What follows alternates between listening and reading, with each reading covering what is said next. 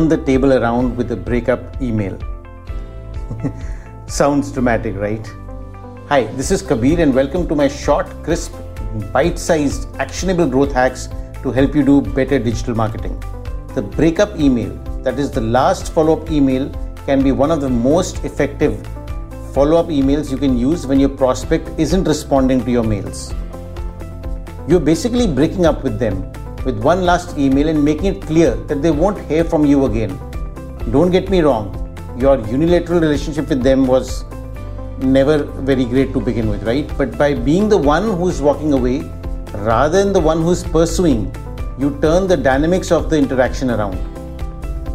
This works both for outbound mails to a cold audience. For example, when you're sending email to people who've never expressed an interest in your offer or interacted with you.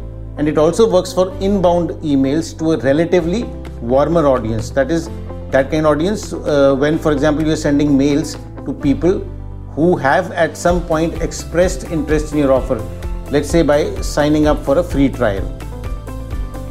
Once you send the final breakup email, they may be tempted to look at your offer for one last time, knowing that you will not be following up, and at the same time also appreciate that you are not a constant spammer. Sometimes this can work to your advantage. Go ahead and try it.